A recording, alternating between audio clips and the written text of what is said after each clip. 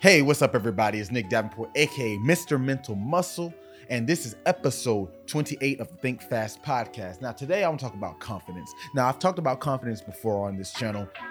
Now, I want to talk about something I call the confidence cycle, because when we think about confidence, it's always looked at as this end-all, be-all. Either you have it or you don't. And if you're lacking in it, you're probably not going to be able to excel in any of your endeavors, and that's just not true.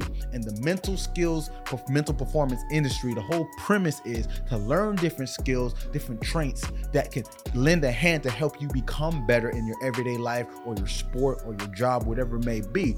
So the name of the game isn't to be the best necessarily. Yes, you do strive for excellence, but it's to be able to learn how to cope, adapt, and shift to become what you need in that performance. So with that being said, let's talk about confidence some more.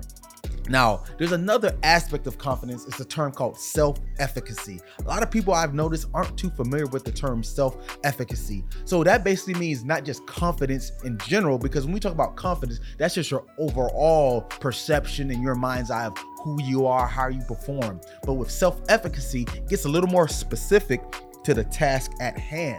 So the higher self-efficacy, that means how good and confident are you at that task, whether it be in a sport, maybe it's hitting baseball or shooting a free throw. In your job, maybe it's being able to do good presentations, speak in front of your coworkers, whatever it may be. Your self-efficacy is the measure of how well you perform at said task and how confident that you can do said task. Now, going back to the confidence cycle, I want to look at it as a loop, because what I've noticed just from my perception of what I've seen from working with some of the best of the best and the worst of the worst and everything in between is we tend to do what we are good at. Now, this could seem like an oxymoron because the whole point of this confidence cycle is to be more confident in the abilities regardless of how good you are. But follow me now. So we do what we're good at. So if we do what we're good at, we typically like what we do when we're good at it, right? So we do it more. And the more you do something, you tend to get better at it. But when you don't like something, you tend to not do it, and then you get worse at it, or you stay the same at best, but you typically don't get better. So think about that cycle. You like it, you do it more. You do it more, you're good at it. You're good at it, you like it, you do it more, so you get better, and that just go over and over. So this is where the confidence cycle has to shift.